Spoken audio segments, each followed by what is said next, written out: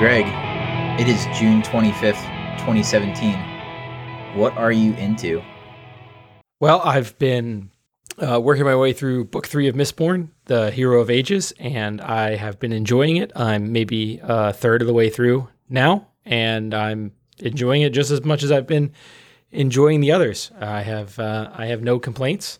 I also started playing Hitman on PS4. I've had it in my library for a very long time. I've always loved the Hitman games, and I started kind of playing this one, the most recent one, in earnest yesterday. And what I'm finding out is that this is actually a fun game for Karen to watch me play, because there's a lot of like, oh, what happens if you do this? And maybe we should try to do that. And it's kind of, and it's slow paced enough that, someone sitting in the room can really kind of tell what's going on. And it reads well to another person, unlike, say, like a shooter game where I'm like, yeah, I got a headshot. Hooray. I know you barely saw it because these things happen very quickly, but I did it and it made a number go up, which makes me happy. So yeah, I've been playing Hitman. Another thing I've been doing, which you're aware of, and I think other people are aware of who've been listening to the podcast, is I have been continuing to obsess about the Kingkiller Chronicles. I don't know why I'm this obsessed with something that I think is just bad. Like, I just think they're bad books, but for some reason I can't stop thinking about them. And there's something there in the badness that is interesting to me somehow. And I'm not sure, I don't know how to put my finger on it yet, but it's the same kind of like interesting badness that I saw in Suicide Squad or in Batman versus Superman or in the Star Wars prequels, where it's like, I feel like there's something good here, but what is it? And I'm just obsessed with kind of getting to with Kingkiller books especially, there's a puzzle for me, because it's like, what do people see in this? Because respectable people love these books. People that I respect, and in the literary world, but also just people who I respect just as friends. They like these books. They love these books.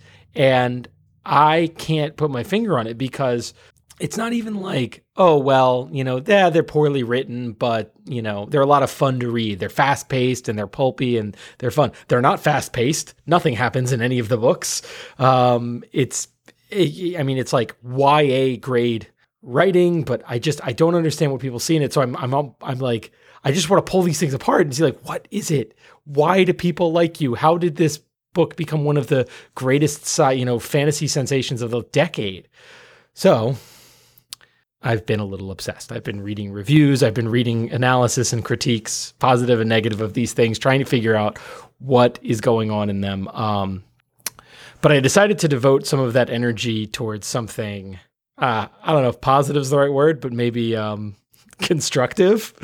And so I'd like to take some time, this podcast, and based on the amount that I've written so far, probably another podcast, to rebuild The Name of the Wind, the first book in the Kingkiller Chronicles.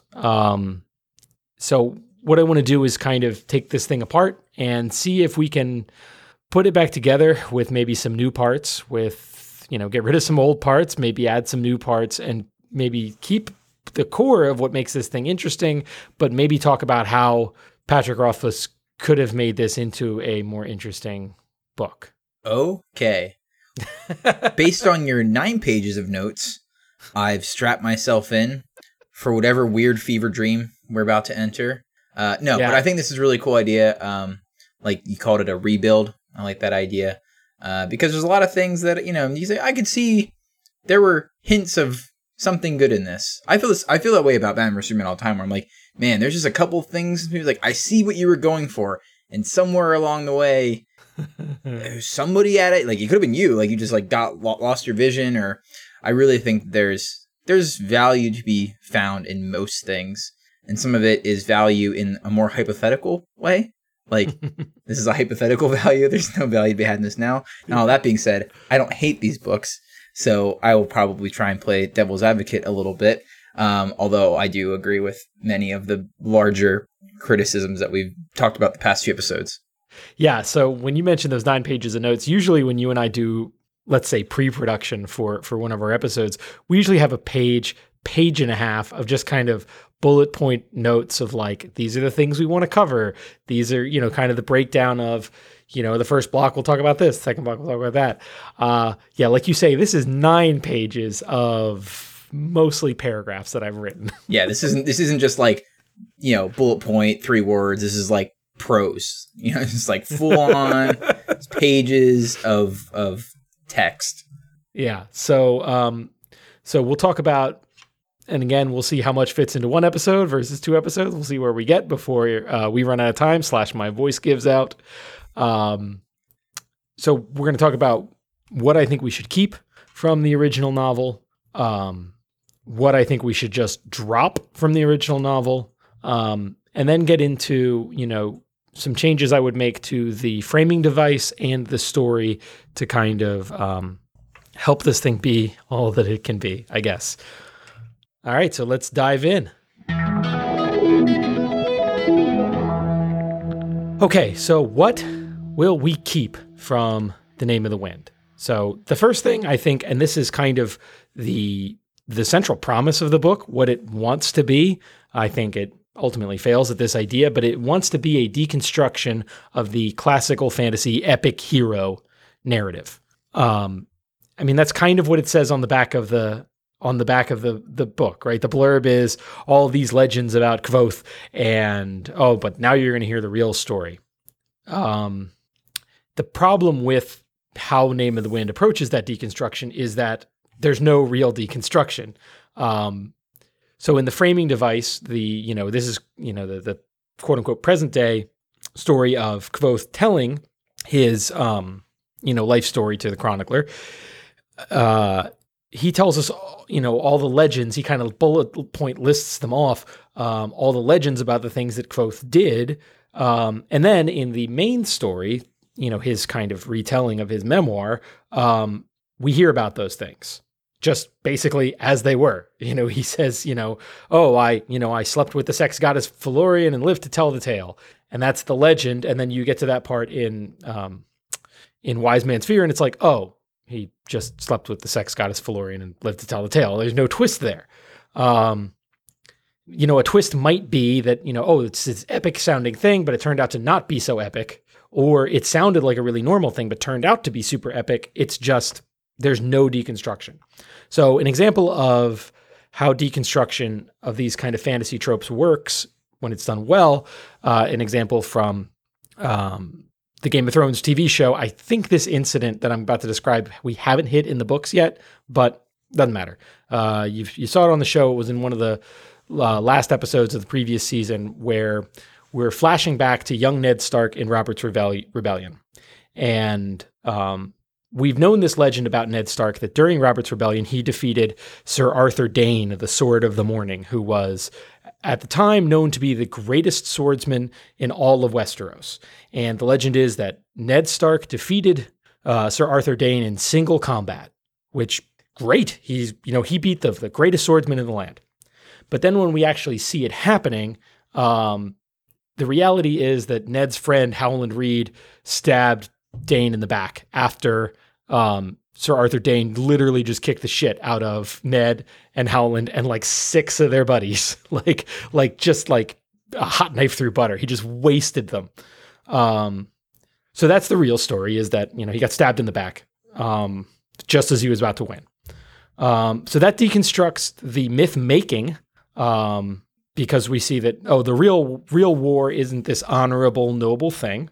It tells us something about the characters, because all of a sudden Ned Stark, who we've been led to believe was this honorable, honest guy, honorable to a fault, that, he wasn't very quick to correct the record on what went down in his fight with Sir Arthur Dayne. He let people talk about, how he did it. And it gives us a why as to why these myths get made and sustained in the world of Song of Ice and Fire. It is Ned Stark essentially allowed that myth to promulgate because he had a reputation to protect, and he probably thought it was advantageous for all the people that, or maybe sitting on the sidelines, or maybe thinking about fighting against him, to think that he was the greatest swordsman in all the land. But it also shows us that some parts of the myth are true. Sir Arthur Dane was the greatest swordsman in the land. So just in that simple little story there, Martin does all this deconstruction. First he tells us a cool story about beating the greatest swordsman, and then he shows us another cool story about how the swordsman got really beat. And, when you look at the difference between those, you learn a lot about the characters and the world. If this was Patrick Rothfuss, it would be, the legend is that Kvothe beat the greatest swordsman in all the land, and then we would see the reality, and yeah, Kvothe just beat the greatest swordsman in all the land, and probably would look even cooler doing it than you thought. And meanwhile, other townspeople stopped to remark what a great swordsman Kvothe was. So that, I think, is kind of the biggest structural problem with The Name of the Wind and then Wise Man's Fear, is that we're promised this deconstruction, but what we get is just the same old kind of like over the top wish fulfillment myth making. Everything ends up being just as cool as you thought it was going to be. And in the kind of the central story, you have characters falling over themselves to praise Kvothe and tell him how awesome he is in the moment. And I also don't think that Rothfuss really understands how like myths are made and sustained. So the example I'm going to give is that early in the framing device, when Kvothe's listing off his kind of like list of, names, I'm, Kvothe the Arcane, and one of those kind of nicknames is Six String. So, okay, that's just in the list. But then later on in the main story, we kind of get the story of how he got this nickname. And the story is, so at this point in Kvothe's life, he's kind of working as, he's playing playing the lute in bars at night to make money for tuition. All right. And we get a scene described in great detail of how in the middle of this incredibly complex song, because everything he does has to be incredibly complex and something no one else could do, but he breaks a string, but manages to finish the song. He manages to kind of improvise his way through it and finish the song even with a broken string. And in this, particular world, lutes have 7 strings, and he was down to 6. So there's a couple problems with that. Number one, most music audiences have no idea how many strings are on any particular instrument. They're not saying, oh, that's a 7-string lute, and he's playing 6. Most people, if pressed, could maybe tell you how many strings are on a guitar. And that's probably because Bon Jovi said a loaded 6-string on my back in Wanted Dead or Alive. Like that's something that's like so ingrained in our popular culture. Most people could tell you how many strings are on a guitar. So in this world, I mean, maybe a nickname like Broken String would maybe fit better because people probably weren't keeping count. It's a detail that, why do the people in Kvothe's world know how many strings are on a lute and care? Secondly, and I think this is because Patrick Rothfuss is not a musician and probably didn't bother to talk to any musicians as he was writing his book, but breaking a string and finishing a song is not some miraculous thing for a musician to do. I perform in front of audiences fairly regularly. Occasionally you break a string on stage, you make it to the end of the song, and then you switch guitars. This is such a common thing happening that most instruments are even designed so that if a string breaks, the instrument stays relatively in tune, so you can just kind of muddle through to the end of the song. This is not some miracle that he performs, like, I broke the string and didn't just, collapse into tears on stage and have to be dragged away. And this would also, that would be especially true in kind of the vaguely defined pre-industrial world of, the Kingkiller Chronicles, where strings are made of essentially animal gut. So they're much more likely to break. This would be something people saw multiple times a night. If you're going to an inn to see a bunch of musicians, people are going to be breaking strings left and right. It's not something that you're going to walk away from that night of drinking and carousing and seeing musicians and be like, man, how about that one guy who broke a string? Let's go home and talk about it and talk about the legend of the man who broke a string. I mean, it's such a common occurrence that breaking the string and playing through, it's like, but Rothfuss treats it and the characters in his world treat it like you're finishing the Indianapolis 500 with 3 flat tires and an engine fire. Like, this is such a common thing and an expectation for a musician to do, to just, something went wrong with your equipment, you're making it to the end of the song. And I think that there's the deeper part here about this myth-making thing that I don't think he understands, and that I actually think is kind of harmful and poisonous, is it shows such a deep disrespect for all the characters in his world that aren't Kvothe, because it assumes that these people, that their lives are that they are so boring that they see something that is the least bit interesting, and the very next day, the rumor mill has just been going on this thing that, all of a sudden now he's developing a reputation because their lives are so boring. They have nothing else to talk about. They have no other stories to tell each other about their day. It's all just this stuff that's focused on Kvothe, and that people are that interested in his life that, to come up with these myths and to come up with these nicknames. Like, it would be like if everybody in your office decided that your new nickname would be 5 and 20 for that one time you stayed until 20 after 5 to finish your report. Like, that by just doing the basic elements of your job, that everyone is like, well, this guy's basically a legend, so much so that we have to give him a new name. But I do think that maybe Rothfuss could have taken this a little further and maybe done something a little bit interesting where, like, there is something obsessive about this culture that they love giving each other weird nicknames and building up legends about each other. Like, that's just the quirk of the little world that he's built.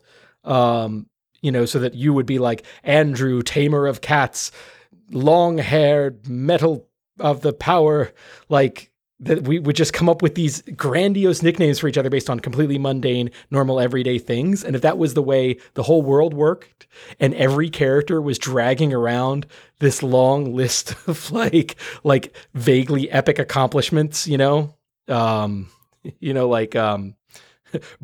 of the 15% tip, that would kind of be an interesting world, but he doesn't do that. It's just Kvothe is the only one who gets this treatment because he's this overblown wish fulfillment, Mary Sue.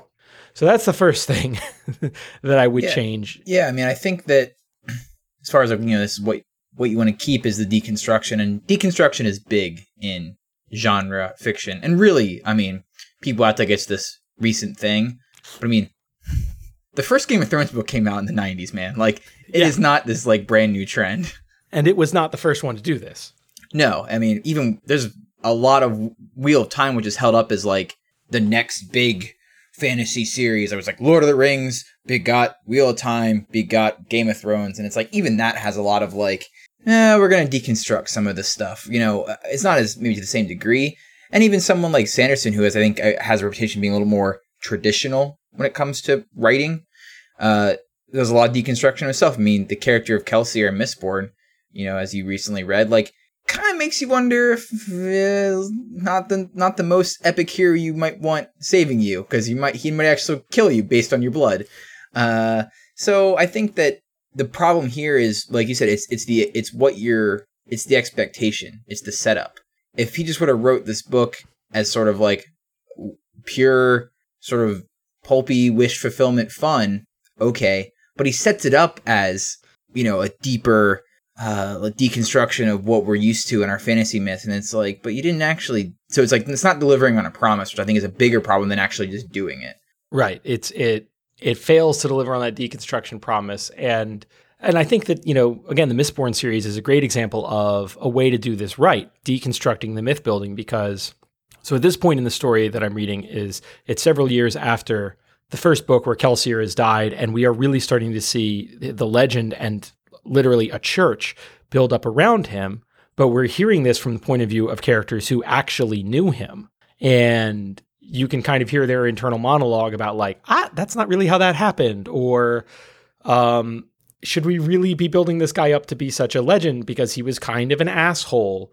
But in Kingkiller, it's just all from, Kvothe's perspective, and we never get the sense that any of these nicknames are undeserved or inaccurate or, that Kvothe is maybe not all the man he's cracked up to be, which is what you get in, better told stories here. So so I'd like it to deliver on the promise of deconstructing the mythologizing. And so a big part of my rebuild is based on refocusing on that deconstruction.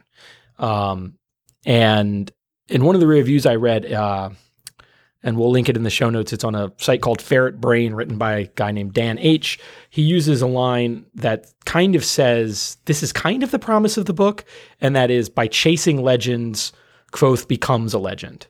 He's looking for the Chandrian, who generally only exist in legend, but because he wants revenge for killing his family.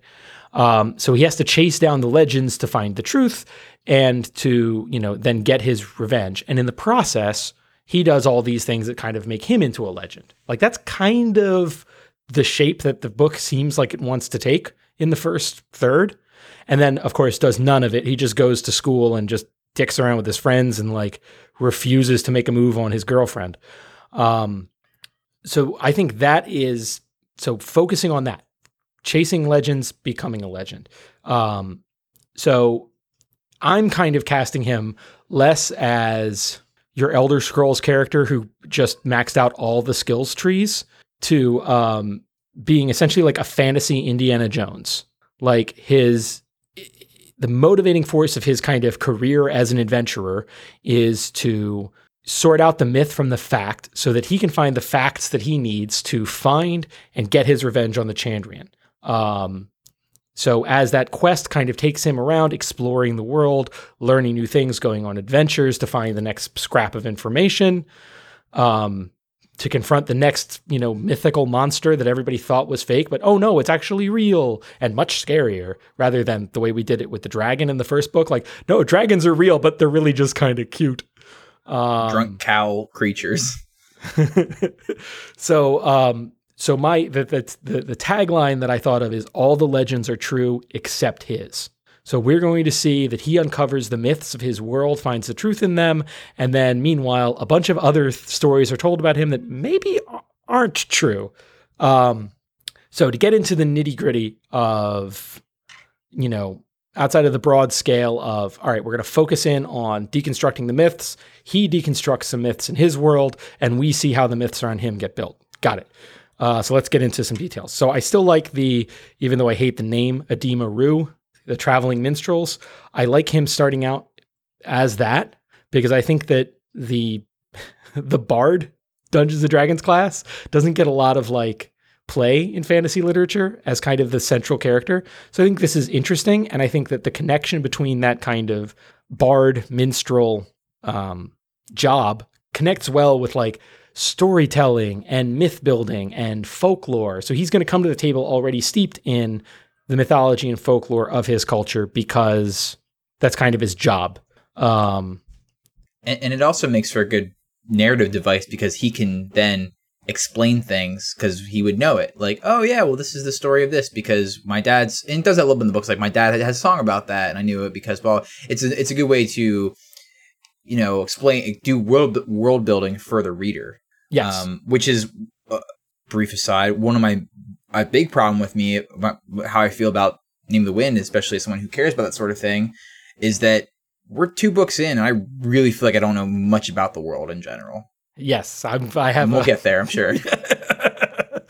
Yeah, so it does. It gives your main character already has a connection to the mythology and the folklore of the world. So he's already going to start with some things of maybe that story about the witch maybe that was actually about the Chandrian.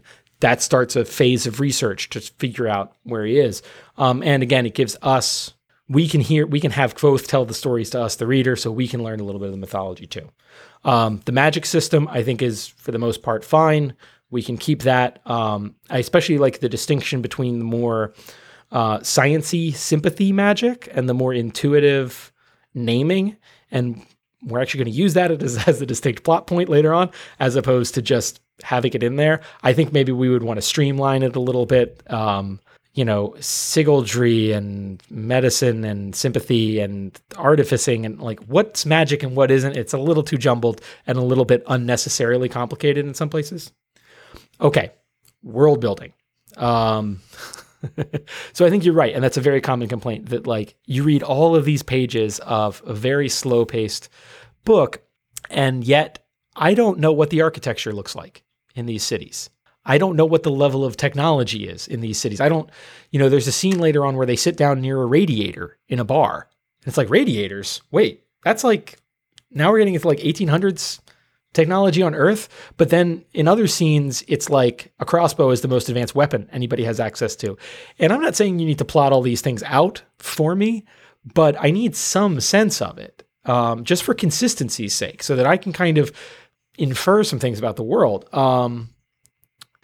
And it's also very inconsistent in the way it deals with magic, because so this is a world where there is at least one central magic college that supports the economy of a big part of a major city, and that admits, I'm guessing, dozens, if not hundreds, of students every term.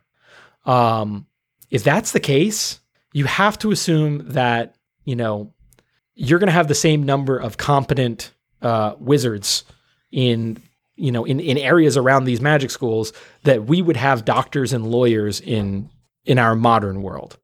And because it seems like there are a lot of people getting into Magic College.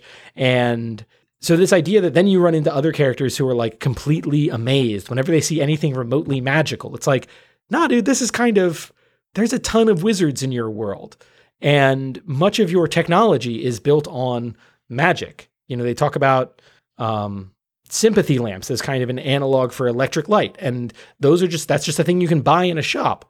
But then other characters are completely mystified by it. And then like, there's a time when he's getting like harassed by some street punks and he like does a little trick and they're like, oh, he called down lightning. He must be some kind of miraculous wizard. It's like, this would just be how people ended bar fights, would be with magic. That's how common it would be. But then Rothfuss doesn't really keep that consistency going. So let's get that consistent. Let's actually extrapolate out. If you're going to have this many people involved in Magic College, how many wizards are on the street in any given time? Do they all go and filter out into the world so that now every town has a wizard? Or is it like doctors and lawyers today where we're just overflowing with them? And then what about the people who get 90% of the way there and get the magic skills but don't quite graduate?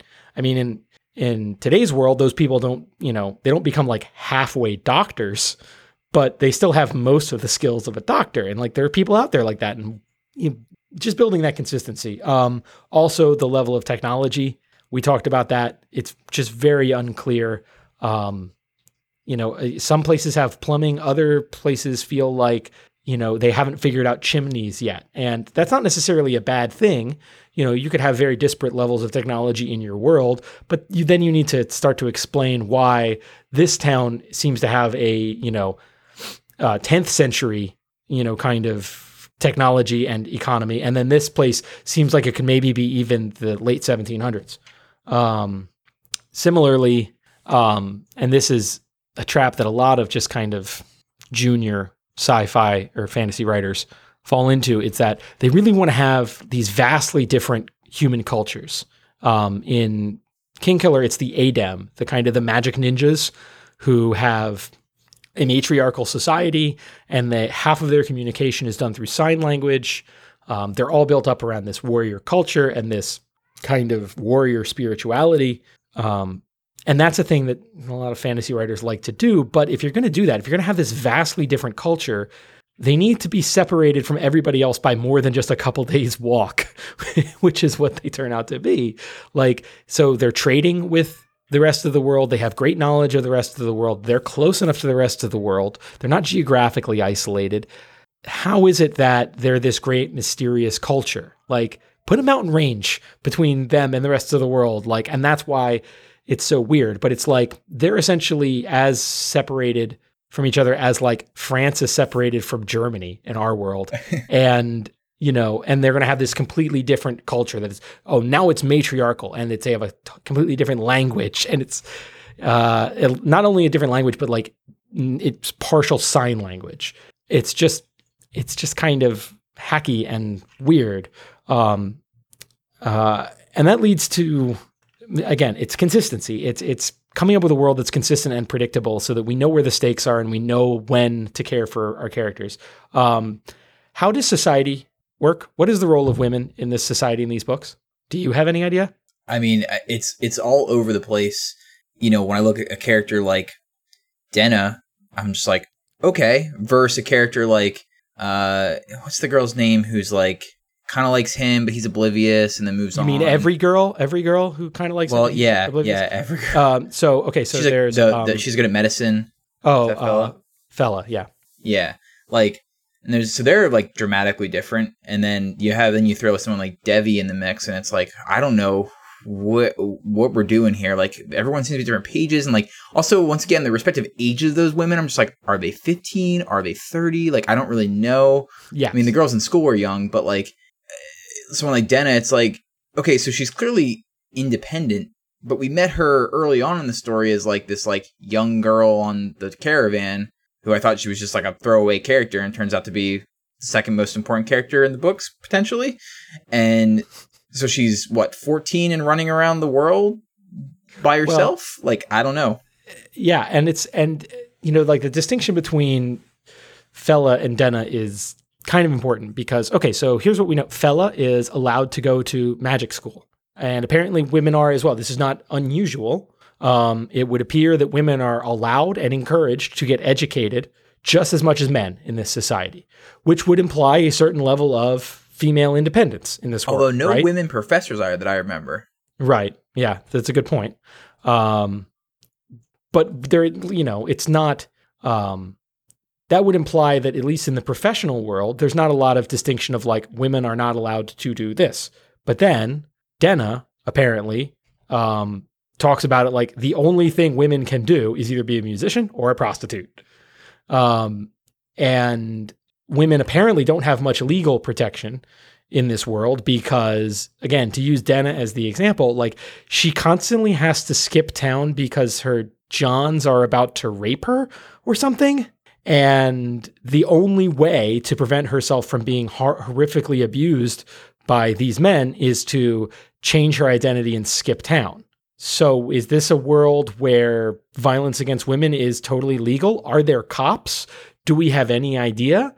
And again, I'm not necessarily saying that you can't tell a story that goes one way or the other, but you can either have your women who get to go to college, or you can have your women who the only way they can survive is through the protection of men because the state doesn't support them and the economy doesn't support them. And if you're going to try to tell a class story about how that works and say, yes, these two things can exist at once. And for a certain class of women in this society, yes, they have to live a life like Denna where they have no protection and no autonomy. But for another class of women, they can go to magic school and, become a professional wizard.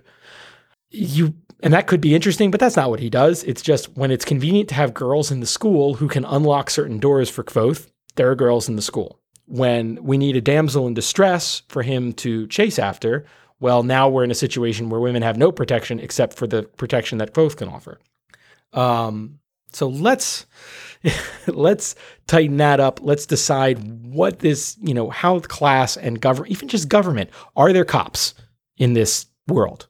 Because there's like paid strongmen, there's like people investigating things. Like when he gets in that fight with those guys that try to kill him, there's some sort of investigation that happens because he ends up in court for it. Right, which we don't get to hear about because apparently it has nothing to do with the story.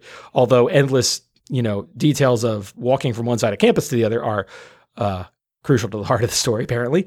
But that's the thing is that, we hear about when he's, breaking into Ambrose's apartment to steal a ring, he's very afraid of getting kicked out of the university. But there's no mention in his mind of like, well, I also hope the cops don't find me. Yeah. But then there's also a king and there's taxes, but then you also get paid to be a part of the army. But then if you're getting paid to be a part of the army, but then there's also like dukes and barons, and that's not how feudalism works. If you got dukes and barons, that means when there's a war, if you're an able-bodied man, guess what? You're joining the army. Here's a sword. It's very inconsistent, and it makes it very difficult to know what the stakes are at any given point, because we know Denna's in trouble with dangerous men, but we never get an explanation of like, why doesn't Kvothe just take her over to the city watch and be like, this guy's beating her up? Like, we don't get an explanation for that. We don't get an explanation for what the stakes are or what options are available to our characters at any given point. So I would tighten that up and make that a little bit more consistent. You don't need pages and pages and pages talking about the legal system, but you at least need to understand that there is or isn't one. Last thing that I know I would like to keep is, and actually one of my favorite parts of the book, too bad it's actually wrapped up in easily my least favorite part of all the books, is the Fae, the kind of alternate reality where the Fae creatures, the kind of, magical beings live, I thought was described in this really surreal and interesting way. And I liked the way that the kind of hints you were getting of like the weirdness of Fae culture and how they have their own little kind of society and rules, and even just the mechanics of their world are kind of interesting, that like when you walk to the east, the sun comes up. When you walk to the west, the sun goes down. Like, I'm like, that's neat. And I also think that because the Fae seems to have this probably a connection to the big bad of the series, the Chandrian, like that's a place where we should spend more time and know more about, and should have a stronger impact on the plot, as opposed to a place where Kvothe goes to get taught how to be awesome at sex by a literal centuries-old sex goddess, who then remarks at how amazing he is at sex even without her instruction. So that's what I think we should keep. I'd like to talk a little bit about the framing device and setting up Kvothe as a character. But I think first we should take a break for news. Well, wait. God damn it. I had a major epiphany as we were reading through this, and I'm going to give my first... the whole time I'm thinking this, setting this up, and I'm reading your notes and trying to get into the fugue state that you've been in to try and get this all sorted. I've been trying to figure out, okay, like I said, answer the question, why do people like this so much? And I realized, as you're going through things that I hadn't thought about, and you've read reviews and stuff, and I've been pretty almost purposefully at this point, because I knew you were doing it, like I'm going to go in cold. I realized that part of what kept me in these books, and I think keeps people involved, is that the first two books, really, they have the feel of the first quarter or half of a fantasy book, in that I always expect the explanations are coming. And only when I have taken a step back, because it reads like that, like, okay, I don't know this now, but in a little bit, and that's what you have to do. Like, that's why a lot of people, like, example, she doesn't like that style. She doesn't like that drop in the middle of the action. It's hard. It's a hard balance to strike when you're writing science fiction and fantasy, is that you don't want a narrative dump at the beginning of a story, but you also have to sort of teach someone about a new world you've created. How do you do that well? That's always a good mark of a good science fiction or fantasy story, if they can walk that line. And I'm used to, as a reader of those things, just going with it for a while, right? Like, yeah, I don't know what that word means yet, but I'm going to figure it out by context, or someone's going to explain it at some point, or I'm not quite sure of the religion here, but I'm going to get there. And that always feels like what's coming in these books. And only realizing after book 2 of 3, potentially, this isn't coming, is it? No. There's no explanation coming. No. And again, I generally don't like exposition. I don't like characters explaining to each other things that each of them already know about the world. I generally don't like that. And some authors can do that very well. I think, George R.R. Martin does a great job of giving you the information about the world that the characters know and limiting it to what they know, and only bringing it up when it makes sense for that character to be thinking about that particular historical footnote. He's very good at that. And also you have a sense that he has most of that figured out in his brain, and had it figured out mostly before he put pen to paper. Whereas when you're reading Rothfuss, you really get the idea that as he's writing, he gets to a chapter and you're like, oh, it'd be really cool if we had a cool name for the king. What are we going to call him? The Penitent King. Yeah. What is that? I don't know what that means. It doesn't matter, but it sounds really cool. And we're just going to go with that. I heard that word in Last Crusade. It must be really cool, right? Yeah. No, I agree with you. And I was thinking a lot about this recently, because when we're comparing fantasy series in a lot of ways. When I think about Joe Abercrombie's First Law world he's been making and working on, he's doing another trilogy set in it. And I have some complaints about that series. And one of the complaints is some of these same world building issues.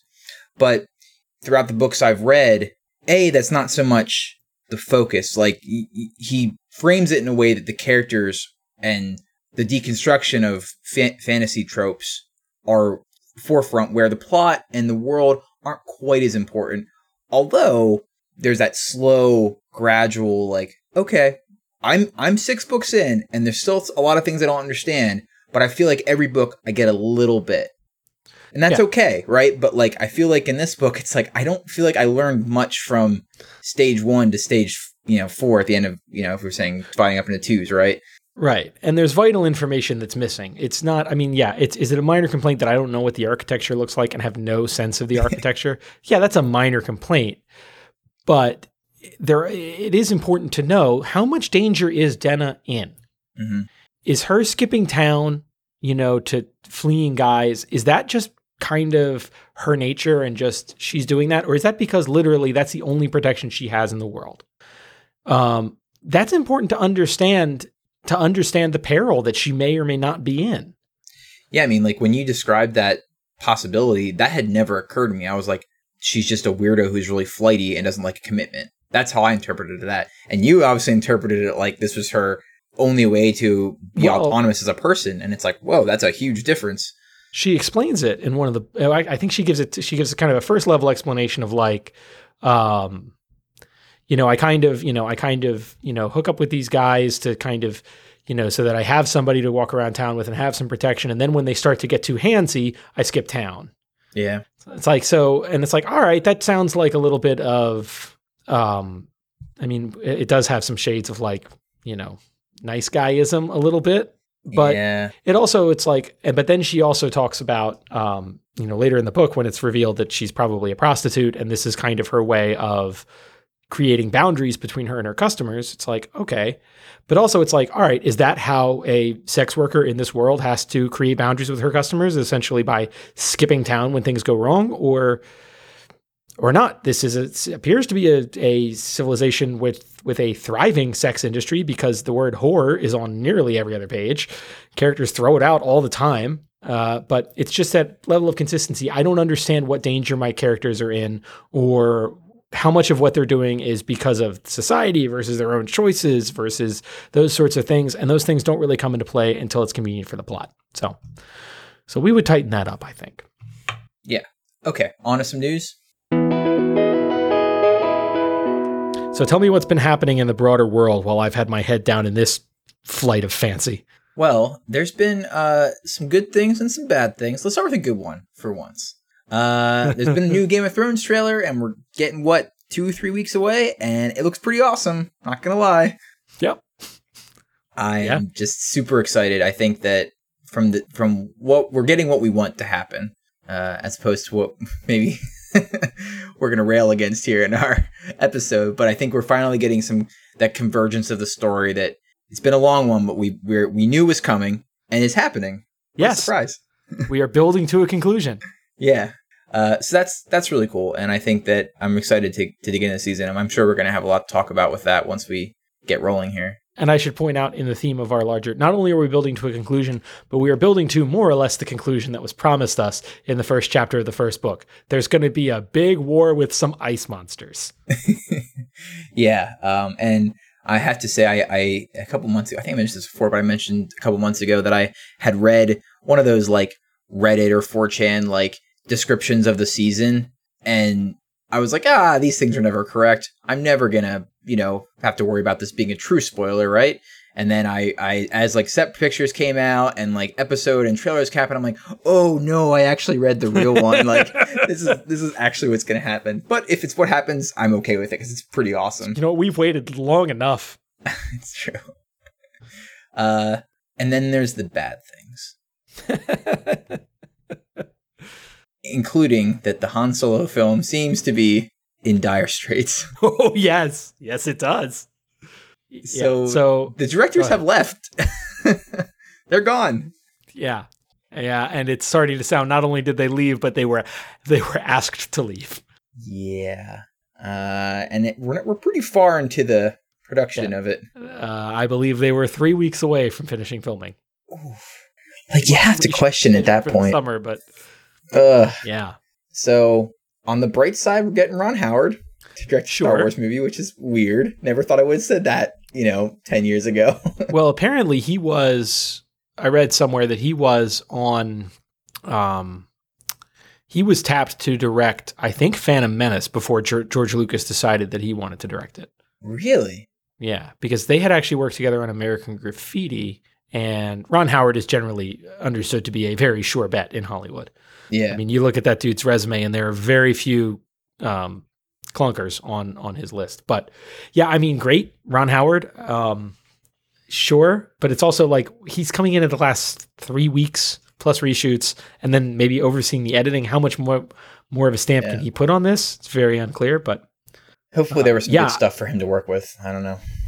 So yeah, I do think it was important for them to get somebody in at the editing, because as I'm kind of piecing the story together, so Phil Lord and Chris Miller, who did the Lego Movie and a bunch of great television shows like Last Man on Earth, Clone High, are known for a comedic style and also like to, have a lot of room for their actors to improvise.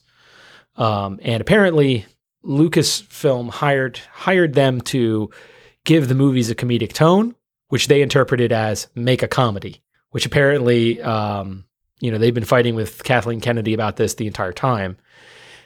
So thinking about, so they've been doing a lot of improv and, letting the actors, play with the script. The editing is really where that's going to matter, because, they got a bunch of good takes on what was written and then some good takes on what was improvised, and firing them now so that they don't have a hand in the editing, so that maybe you can edit this thing into more like the movie you wanted it to be, seems like what Lucasfilm is trying to do. But I think it's kind of stupid to hire these guys who, they have a style.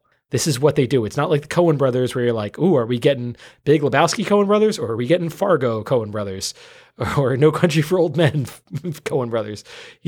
It's like, no, these guys, what you're getting.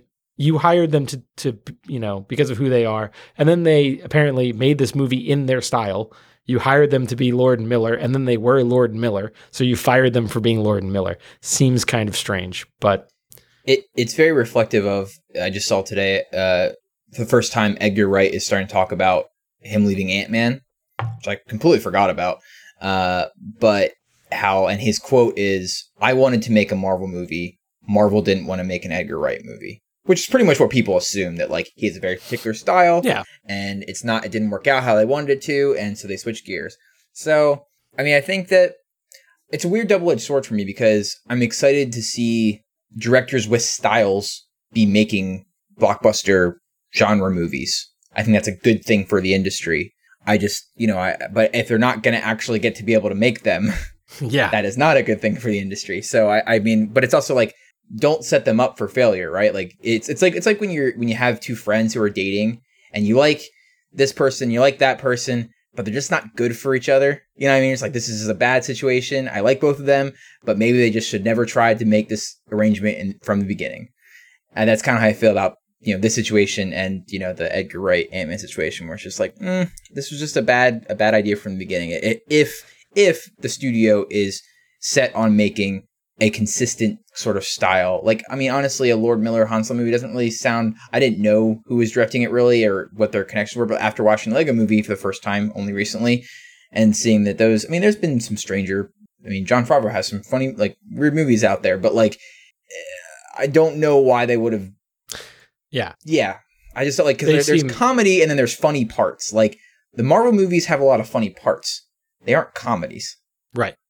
Yeah, I mean, honestly, I'm not terribly invested, because I just kind of think that a Han Solo movie is just conceptually a bad idea. I mean, Han Solo's character arc is he starts out as an asshole and then becomes a good person over the course of 3 movies. He's a smuggler and a rogue, and then he finds his heart and becomes, a valuable part of the rebellion who cares about more than himself. That's a nice, tidy character arc. What I don't want to see is how what's probably a nice guy turns into a rogue. Like, it's just his arc in reverse is what it feels like the Han Solo origin story is. I'm not interested in how he became a pirate. I'm really not. I mean, I would like to see him and Lando get into some pirate stuff, but that's more like, I don't want to see like Han Solo in his teen years. I want to see like Han Solo like 3 years before A New Hope. Like when he's established as a thing, and like how him and Lando have a falling out. Like that's what I'd like to see. That's all I want to see. I don't need an origin. Yeah, and like for my, sort of like the old EU Han Solo stuff, I won't get too deep into it, but a lot of it was more so that you didn't see teenage Han Solo. It was like Han Solo on random crazy adventures with Chewie, and it's like, okay, this is fine. And like, or he had a more serious trilogy in there that I really like actually. And it sort of laid the groundwork for, he's always sort of been on that line of like, sticks his neck out, do some good, because he's always been a good guy at heart, but kind of gets the raw end of the deal every time. That's why when you see him at this point, he's just been burned one too many times, and he's lost all his whatever, which like you said is a reversal in some ways, but it worked for me. But I'm curious. I mean, he's not supposed to be a teenager in this movie, is he? I mean, I feel like I don't know if it's teenage Han Solo, but it's definitely young Han Solo, and he's got a mentor. And I'm pretty sure this is set up as an origin story, not just, I mean, I would like to see like just adventures in space, like Dukes of Hazzard, but it's the Millennium Falcon. It's just like, it's just Han and Chewie up to no good and outrunning the space cops. Like, I'll watch 2 hours of that, but I don't need to see how he went from a young street tough to the best pilot in the galaxy. No. Yeah. All right. I mean, I guess we'll see what the continued media circus is around this. I'm sure we're just getting started. And other terrible news, your favorite comic is getting just what you always wanted, another adaptation. Yeah, they're making a Watchmen TV show. Damon Lindelof, who worked on Lost, which something else I hate. His list is bad, by the way. If you look at all the things he's written, it's like, none of these things are good.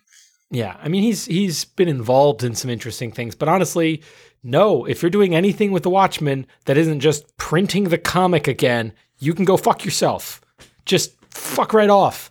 Nothing. It was perfect in its original state. Anything you do dilutes it. It only works as a comic. I mean, Zack Snyder basically filmed the comic and it still didn't work. Just just leave this thing alone, man.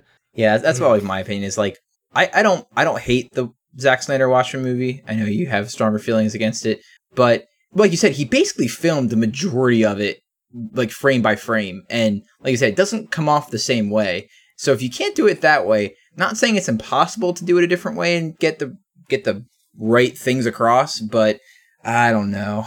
Well, it's just, and it seems like the more we popularize Watchmen and the more we put it out in front of the general audience, I see more and more people thinking Rorschach's the hero of this thing, which is not the way it's supposed to go. And I don't need people taking that message away. Because he's kind of like the Punisher, but like, crazier. Yeah, I don't know. It's definitely true. Also on the, what the fuck are you doing? Please stop. No. We got some juicy details on Sony's Marvel universe. Is that despite our musings, we found out that Venom is in the same universe as the upcoming Homecoming. But not the MCU. If you watch the interview where, I forget her name, Amy Pascal. Yeah, Pascal. Amy Pascal. Her and Kevin Feige are doing an interview together, and she said that, and Kevin Feige was just like, what? Like he just looked like so confused that this was happening. Like I did not sign up for this. And also that Carnage is going to be the villain of the Venom movie. All right, of the Venom movie. Okay, I understand. I'm probably going to break some hearts, but fuck Carnage. He's awful. I think that Carnage is. I like him as a villain because it only in the context of Spider-Man and Venom and their history and what they are is that like Venom's a bad dude, but his whole like anti-hero kind of whatever. Where Cletus Cassidy is a serial killer who gets given. He's basically like a Joker, like he gets given super intense superpowers, and he's not just like Dr. Doom or someone who thinks they're doing the right thing or is really greedy. He's legitimately a locked up serial killer. And to me, there's like a certain appeal that like that's sort of a different style of villain. See, but I don't like that kind of villain because at that point they're just a force of nature and they're not interesting. The unstoppable serial killer who has, and that's the other thing. Carnage, it's he's not like John Doe from Seven, where he's driven by some larger project or ethos. He just kills because he likes to kill, which is the most kind of like, like juvenile interpretation of, a psychopath. So it's like his motivation, like he doesn't really have an interesting motivation. The old canard of every villain should be the hero of their own story. Like at least Venom has this kind of like, he's got this weird complex around like protecting innocence and getting revenge on people who are mean to innocent people. Like, all right, that's at least something. But Carnage is just like, I kill because I'm killing. I'm killing. It's just, it's to me, Carnage is no more interesting than a tornado or an earthquake. Well, but I think that's what I mean about in the context of Spider-Man and Venom and their history is that like, because in most times where he shows up, it's usually Spider-Man and Venom that have to work together to stop him. So it's more about them than it is about him. Sure. He is kind of a force of nature. So that's what I kind of like. I do think that you're allowed to have some stupid villains as long as you have good villains too, because there are some people out there who are legitimately like that, and that's okay to have that be. Sure. They're not the most compelling villain in the world, right. But as long as they exist in an atmosphere with compelling villains, I think it's okay to have it. But to have him be the initial, like, he's something that I think works in a context that you can build up over time. You don't just make him the first villain in a movie. Just like I wouldn't make Venom the first villain in a first Spider-Man movie. Like if he was the villain in Homecoming, I'm like, this is stupid. Like it doesn't make any sense, I don't know. Also, we're getting fucking Kraven and Mysterio movies, apparently. You know what? Honestly, a Kraven movie where, that he's actually, they made him into an interesting character. He's a character with interesting motivations and an interesting history, and I could at least be interested in seeing kind of an anti-hero movie about him. Here's my pitch for a Kraven movie, all right? Because I'm following what at least what you're initially saying, is that it's his perspective trying to hunt Spider-Man. Yes. That would be a cool movie. I would watch the shit out of that. Yes. But not Kraven off doing something stupid that doesn't involve Spider-Man. Like, I don't know. I don't buy it. Right. You spend the first act of the movie, he's a big game hunter, and we actually see him go on some like interesting hunts and, exotic locations, and you get some cool action scenes and establish him as very, very capable, but also maybe a little too obsessive. And then, he gets home to New York and realizes that the only real challenge that's left for him is Spider-Man. Yeah, and you wouldn't even reveal it takes place in the Spider-Man universe until the second act turn. Oh, that'd be cool. It'd be cool, yeah. You'd know because it's Kraven, but following him, and then again, it's that like interesting story about a relatively normal person responding to the presence of a superhero. Yeah, I could watch that. Yeah, but I don't think that's what's going to happen. No, it's just going to be dumb. It's just going to be another dumb movie. And the last bit of thing was that there's going to be another Avenger in the sequel to the next Spider-Man movie. I guess Spider-Man Prom or Graduation. I don't know, something. but it's not going to be Tony Stark. So there's been a lot of speculation about who that might be. Because I guess they're really trying to make sure that this is grounded in the MCU, despite also connecting it to whatever. That leads into a much bigger conversation, which is which current Avengers survive Infinity War. Because exactly. Contracts are running out and people are starting to look old, and I think that's a whole other conversation. But yeah. So, movies and villains in the MonsterVerse. They've announced the other monsters in the next Godzilla movie. And in case you were wondering whether or not they were going to go a different direction with things, nope, it is Mothra, who you will remember is a giant moth. Rodan, who you will remember, I believe, is a pterodactyl, right? Yeah. And King Ghidorah, who is a 3-headed dragon. But you know what? Honestly, I like movies that just say, fuck it. You liked it when Godzilla fought those two monsters in the last movie? Guess what? We're doing again. All right, that's what I want to see. I am all in on this. Like I didn't see the headline, so when you saw that, I was like, yes, this is what I want. This is what I want from a Godzilla movie. Crazy monsters fighting. It's all I want. And I guess because Mothra's usually a good guy, right? Oh, most of the Godzilla movies. It doesn't matter. Who knows? Plot. What is that? Like, come on. This movie did weird, by the way. Real weird. Yeah. So, but I'm cool with this because just I don't know, seeing them as not being rubber suits is just exciting to me. Yeah. So we get another villain, not in the dark universe because, public domain and all that. Those dudes who made that show that some people like about that detective, the British one. tall, skinny, curly haired. Maybe has autism. I don't know. Sherlock. Yeah. Which Dracula. I enjoy Sherlock. I like Sherlock though. But the guys who basically revived that series are working on a Dracula series. So that's going to be terrible. I mean, why is it going to be terrible? Okay, well, first, NBC took a crack at an ongoing prestige Dracula series 2 years ago. There's a reason it sounds like I'm making that up, because nobody watched it. I've never heard of that, ever. Yeah, no, that happened. It was about a young, sexy Dracula essentially coming to America, I think, in a appropriate time period. Look, I don't think this is going to work. I don't know how you do this without making him way too much of a hero. He should be a sympathetic villain. He shouldn't be a hero. And I don't know how you make a TV show where the main focus is the sympathetic villain the whole time. Plus, I really like the Dracula character, but there's not a lot to him that can really survive, hours and hours and hours and hours and hours of ongoing stories. Whereas at least Sherlock Holmes, it's like every episode is a new case. He's solving a new case. I want to see that.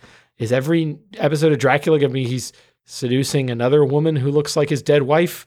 I don't know. I mean, maybe the one potentially interesting thing I could see is if it's a limited series and each episode is a different time period. Episode 1 is the 1800s. Episode 2 is the 1920s. Episode 3 is the 70s. And, that could be maybe neat, but I do not have faith here. I've got a pitch, since we're about correcting and pitching tonight, apparently. Let's just make it a direct sequel to Sherlock and have Benedict Cumberbatch, that we find out that Dracula just was Sherlock. Because I'm sure they just loved him as he brings all the ladies. I don't know if we can really connect those dots. Come on, we can get there. I mean, that would explain that. That might explain the the faked death at the end of season 2. But yeah, I'm kidding. The last thing of monster related things is that they have announced they're planning a Supernatural spinoff. Focusing on the actress Kim Rhodes, who plays Jodie Mills on Supernatural. And I'm gonna do a Supernatural canon catch up here in the next few weeks, because I need to. It's time. And I have to say, they tried to do a Supernatural spinoff 2 years ago called Supernatural Bloodlines.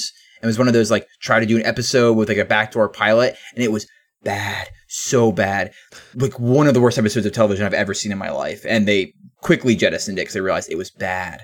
But because they tried to just introduce this underbelly of Chicago and these warring families of monsters, and they threw out all the existing canon, because even though in the first 10 seasons of the show, changelings are gross and ugly, because it's the CW, now the main character is a changeling is all sexy and nice, right? Of course. But real quickly, in Supernatural, Jodie Mills is a sheriff in a small town in Wisconsin? One of those flyover states, doesn't matter. And sorry for anyone who lives in a flyover state. And she basically, her entire family dies in a monster attack very early on in the series, and she just kind of shows up every once in a while. Eventually, kind of she's the only probably side character and woman who's been alive on the show for longer than 2 seasons. And she's just really awesome. And basically the show is about her training a new generation of monster hunters, including her adopted 2 daughters, one of which is a vampire, which is weird.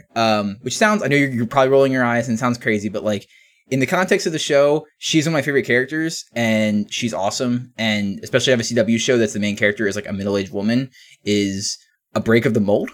Yeah, fair. So I'm hoping that they're actually going to do this right, and I'm pretty excited for it. All right. Well, let's take a deep breath and dive back into Rothfuss land, eh? Let's do it. So we talked about what we're going to keep. I'm going to do a quick little rapid fire thing about what we're going to drop, and then move on to setup a little bit, and then we're going to have to save a lot of this for another episode. Okay, so what are we going to drop? Number 1, Kvothe is not 15 in our version. He is whatever the normal age to go to wizard college is, because it makes no sense that Rothfuss would waste all this time telling us how young Kvothe is, only to have no other characters remark on it. Like no one ever says, like none of his friends in wizard school are like, oh yeah, well of course you don't know this because you're 16 and we're 20, and that never happens. They're all equals when he gets there. No one comments on like, you're too young to come to school. Like you would think that would be some obstacle that you would have to overcome. No, it's not. It's just an excuse to talk about how great and more advanced he is. So we're not going to do that because it's a dead end. I'm also getting rid of Denna because she's dumb. She's this perpetual damsel in distress who, especially in the second book, when Kvothe basically realizes that her like man is just like beating her all the time, he still decides he's going to go and like spend a bunch of time in fairyland banging the sex goddess and then go learn fantasy karate and then make his way back to see about Denna. And also because we know in the framing device that she's no longer in the picture. And just because of the tone and general ickiness of everything else, we know she gets fridged at some point, and that's bullshit. We got to stop doing that. So she's done. See, part of me, like, and I kept thinking that there's something with Denna that I can't quite get out of my head that she's more crucial to plot besides just being fridged. That like almost that she's a secret villain or something. That's like the vibe I've been getting the whole time. And I just expected to see a little bit more of it or like more foreshadowing or something go happen. And it just seems like it just hasn't. So maybe I'm wrong. Well, and she's just a storyline dead end because look, dude, your parents were murdered by demons. And then you get to magic school to learn where to find the information to fight the demons who killed your parents. You're not going to be running around chasing after some girl. That's just, it doesn't make sense. It feels like, don't you care about the demons who murdered your family? It's like why Batman never really keeps a romantic lead. Right. It just doesn't make any sense. If you're this driven to be this crazed person, you don't have time for normal. Right. Although he did just propose to Catwoman recently.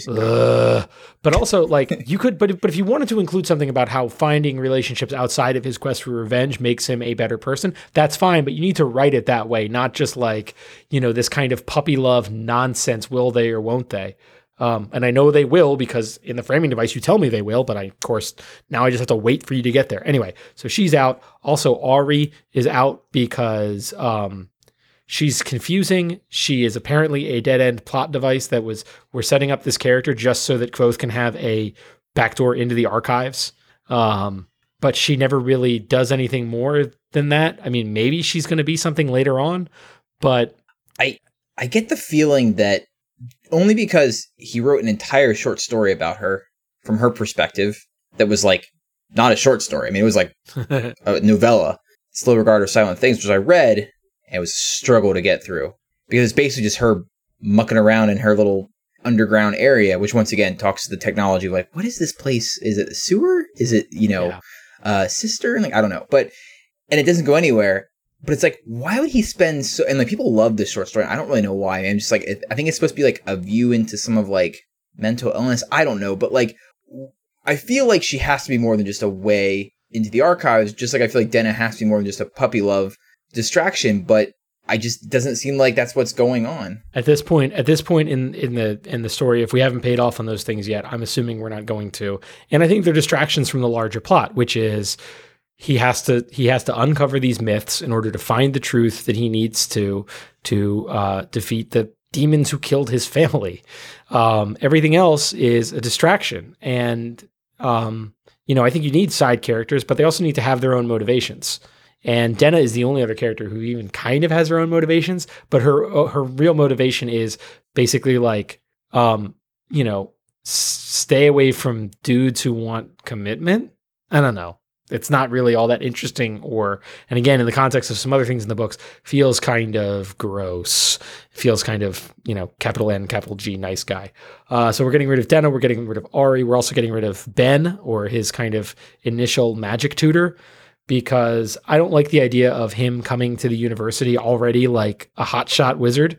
I think that's kind of silly and doesn't really help things.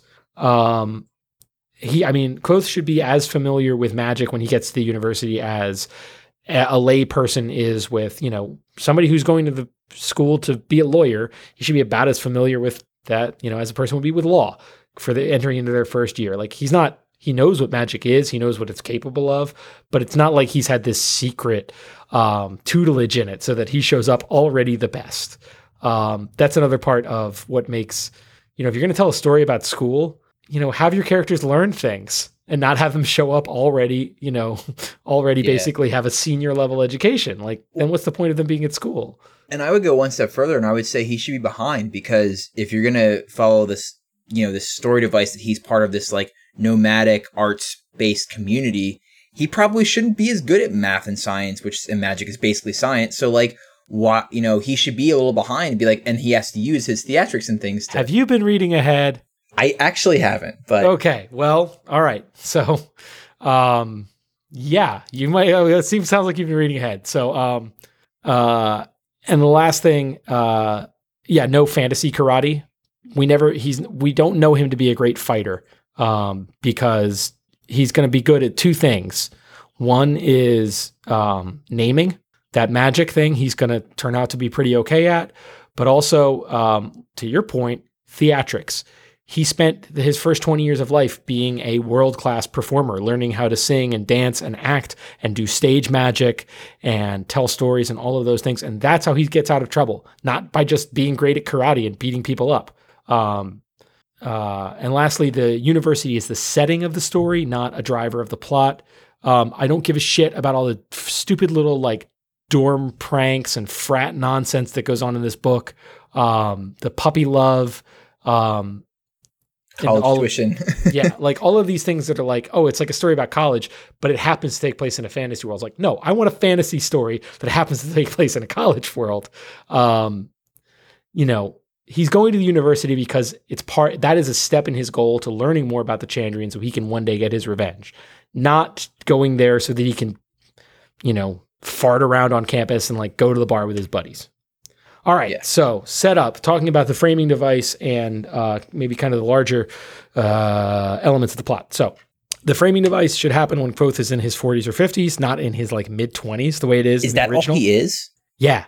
I assumed he was in his 40s or something. No. Because he's written like he's 50. Yeah. Because, Rothfuss writes a 25-year-old like a 50-year-old and a 15-year-old like a 25-year-old. But he also like...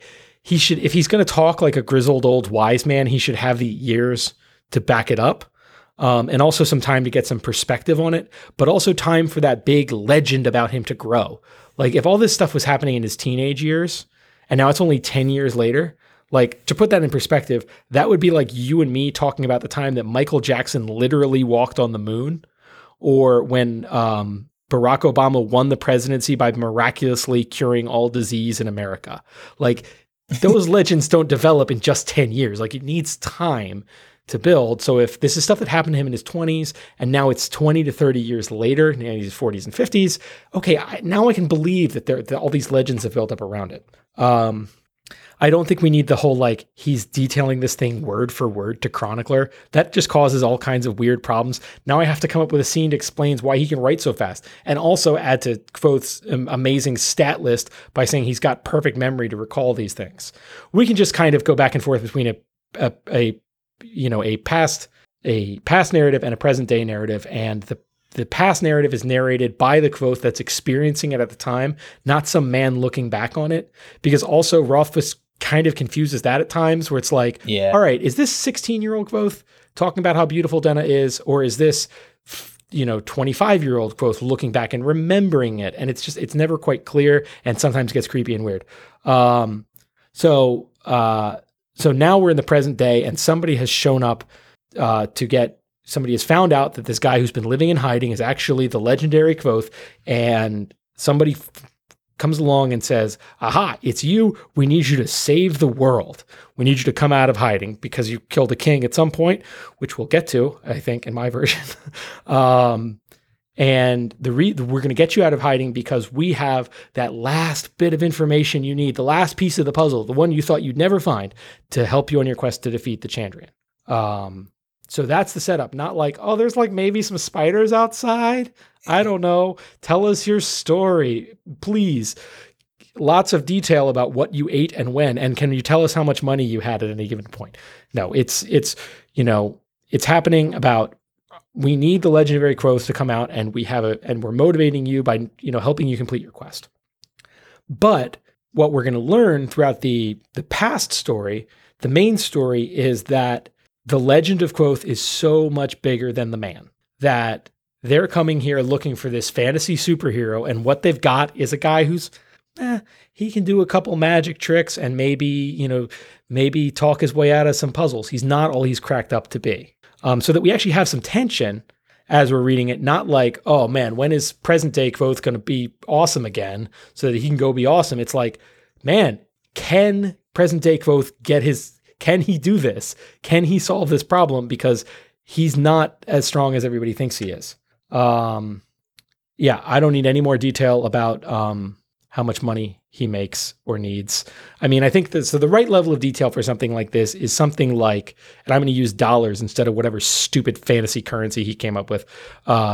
It's something like, I was making about $150 I was making about $50 a week, but rent was $500, which means I needed to come up with about another $300 or I was going to get kicked out. Like, that's about the level of detail you need. Because it's like, okay, he needs a lot of money to solve the problem. How much money? About what he normally earns in a month. So that's like, all right, I can get my head around that. I don't need the exact numbers. I just need enough to establish the tension of he's got to double his income this month in order to make rent. Cool, got it. And I think the biggest one is Kvothe is no longer good at literally everything. Oh, man. He's good, and this is the kind of the conclusion you reached also. He's good at one thing, and that is theater, because that's what he spent his first 20 years of life learning how to do. He's got all the checklists there. He's an actor, he's a storyteller, he's a musician. He understands how stories work. He understands how to pretend to be someone else. He understands music. He understands art. But I think that he's only going to understand that stuff on kind of a technical level. Like, I'm imagining him when he gets to university more like he's like one of these kids that like comes out of the Disney Child Star training program where you're like, all right, you're very good at a bunch of things, but I'm not sure if there's anything going on behind your eyes. But he knows how to do all these things well. But growing up, he's got kind of a chip on his shoulder where he kind of feels like all this theatrical performing stuff, it's kind of bullshit. I want to do something more and I want to do something bigger. But all the skills he has are just the skills of a performer. He's great. I mean, the Ademaru are the cream of the crop of performers in this world. So he's, again, it's like your Britney Spears and your Justin Timberlakes and your Ryan Goslings, like they come out of that incubator like really good at everything. So he's got that level of skill, but he kind of resents it a little bit. He kind of feels like it's a little bit frivolous. And he also kind of resents the way that he gets pigeonholed by society in general for being an Ademaru. Like there is kind of a, they're not like persecuted the way they are in the original. Maybe it's just more like people don't take them seriously in the way that we don't, it took many, many, many years of hard effort on his part for any of us to start taking Justin Timberlake seriously. That's like that's where we're at. And that's also ties into one of our larger themes about the real person versus the assumptions about them and the legend about them. But I also think it's important to not have this trope of he's super good at everything he puts his hand to, because I think that that's bad for the culture, because the world is not run by these demigods who are good at everything they try. The world is run by people who have a narrow skill set, but they have found out how to really leverage that skill set in the world. And that's an inspiring message for people. Find the thing you're good at and become the best at it, as opposed to you're really only awesome if you max out every single skill tree. Oh, and by the way, it should be super easy to max out all those skill trees, because like Kvothe, you should take to everything you put your hand to instantly. And when you have these demigod characters like Kvothe in your story, then everybody else, everyone around them is like some Untermensch, like barely alive. Like, are any of the characters in his orbit good at anything? Denna is a kind of competent musician, but really all she's really good at is being pretty. All of his college friends, we don't know what their fantasy majors are. If they're any good at them, it doesn't matter. Nothing matters. Unless it's about Kvothe and how good he is. And it's like, the more stories we have like that, the more our culture is built around stories about like, some people are super awesome. Oh, and by the way, there's everybody else. that's not a positive view of the world. I don't like it. And also it devalues all the other characters in such a way that they're all defined based on what they can do for Kvothe. It's like Elder Scrolls or other, kind of RPG video games where every character is essentially either a quest giver or they unlock a skill tree for you. And they exist to serve you, the player character, and every character in the Rothfuss books either is either there to serve Kvothe, usually by telling him how awesome he is, or to just stand in his way for no good reason. Here's a question. Why does Ambrose constantly try to stymie Kvothe? What's his motivation for getting in Kvothe's way? He's mean. Yes. What is the Snape? I mean, no. What's the bad professor? Hem? Yeah. Why does he always want to get in Kvothe's way? He's mean. Exactly. And, none of these characters have any other reason for being opposed to Kvothe other than they're just mean. They're just opposed to him. Ambrose, the inciting incident was Ambrose was creeping on Fella a little bit, and Kvothe word played him out of it. And now Ambrose is hiring dudes to murder him. Is that how the world works? Is that a realistic character motivation? But this is the way Rothfuss wrote these. All of these characters their entire existence is in relation to Kvothe.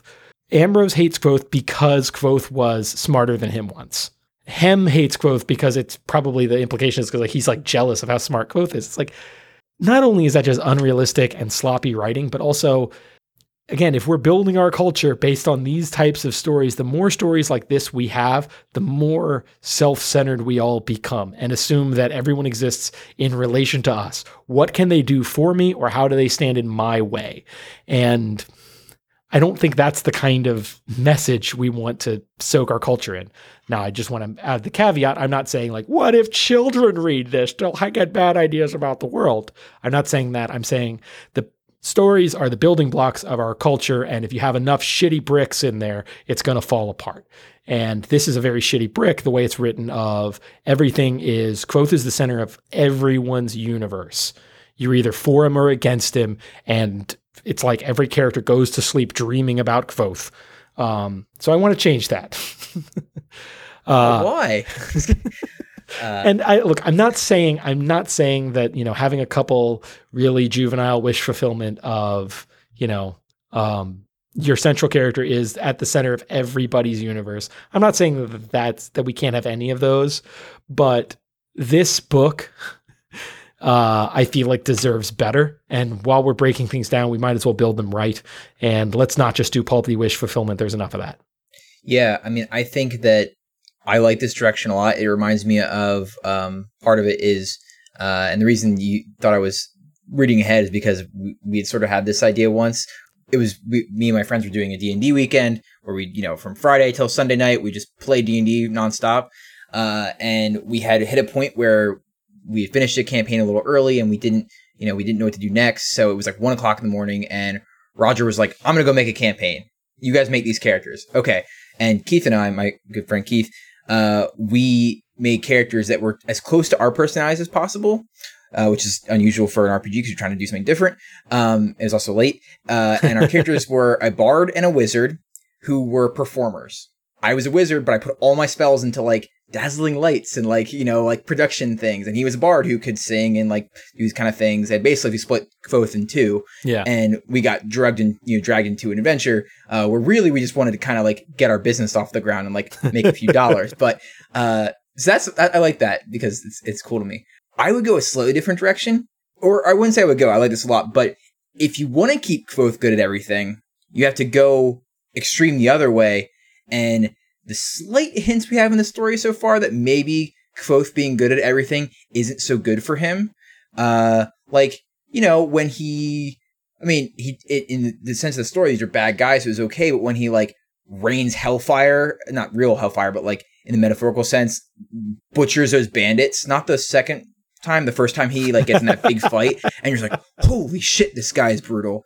And then the second time when he literally poisons and then slaughters the fake Ademaru, is like, wow, maybe this guy is not a good person, and all this, like, his talent has made him evil, or something. You know, go a different route, like go that harder. Like, maybe there is that one person who probably rolled 20s in all their stats, and like, are they a good person? Would they be a good person if someone was that talented at everything? Well, I don't know. And I feel like this is getting into Sanderson territory here too, but like when I read the Mistborn books and you've got the Mistborn characters who have all the superpowers and are really good at them, yeah, they feel a little overpowered and they feel a little bit like a Mary Sue, but also we do see some internal conflict with them and how they deal with their powers.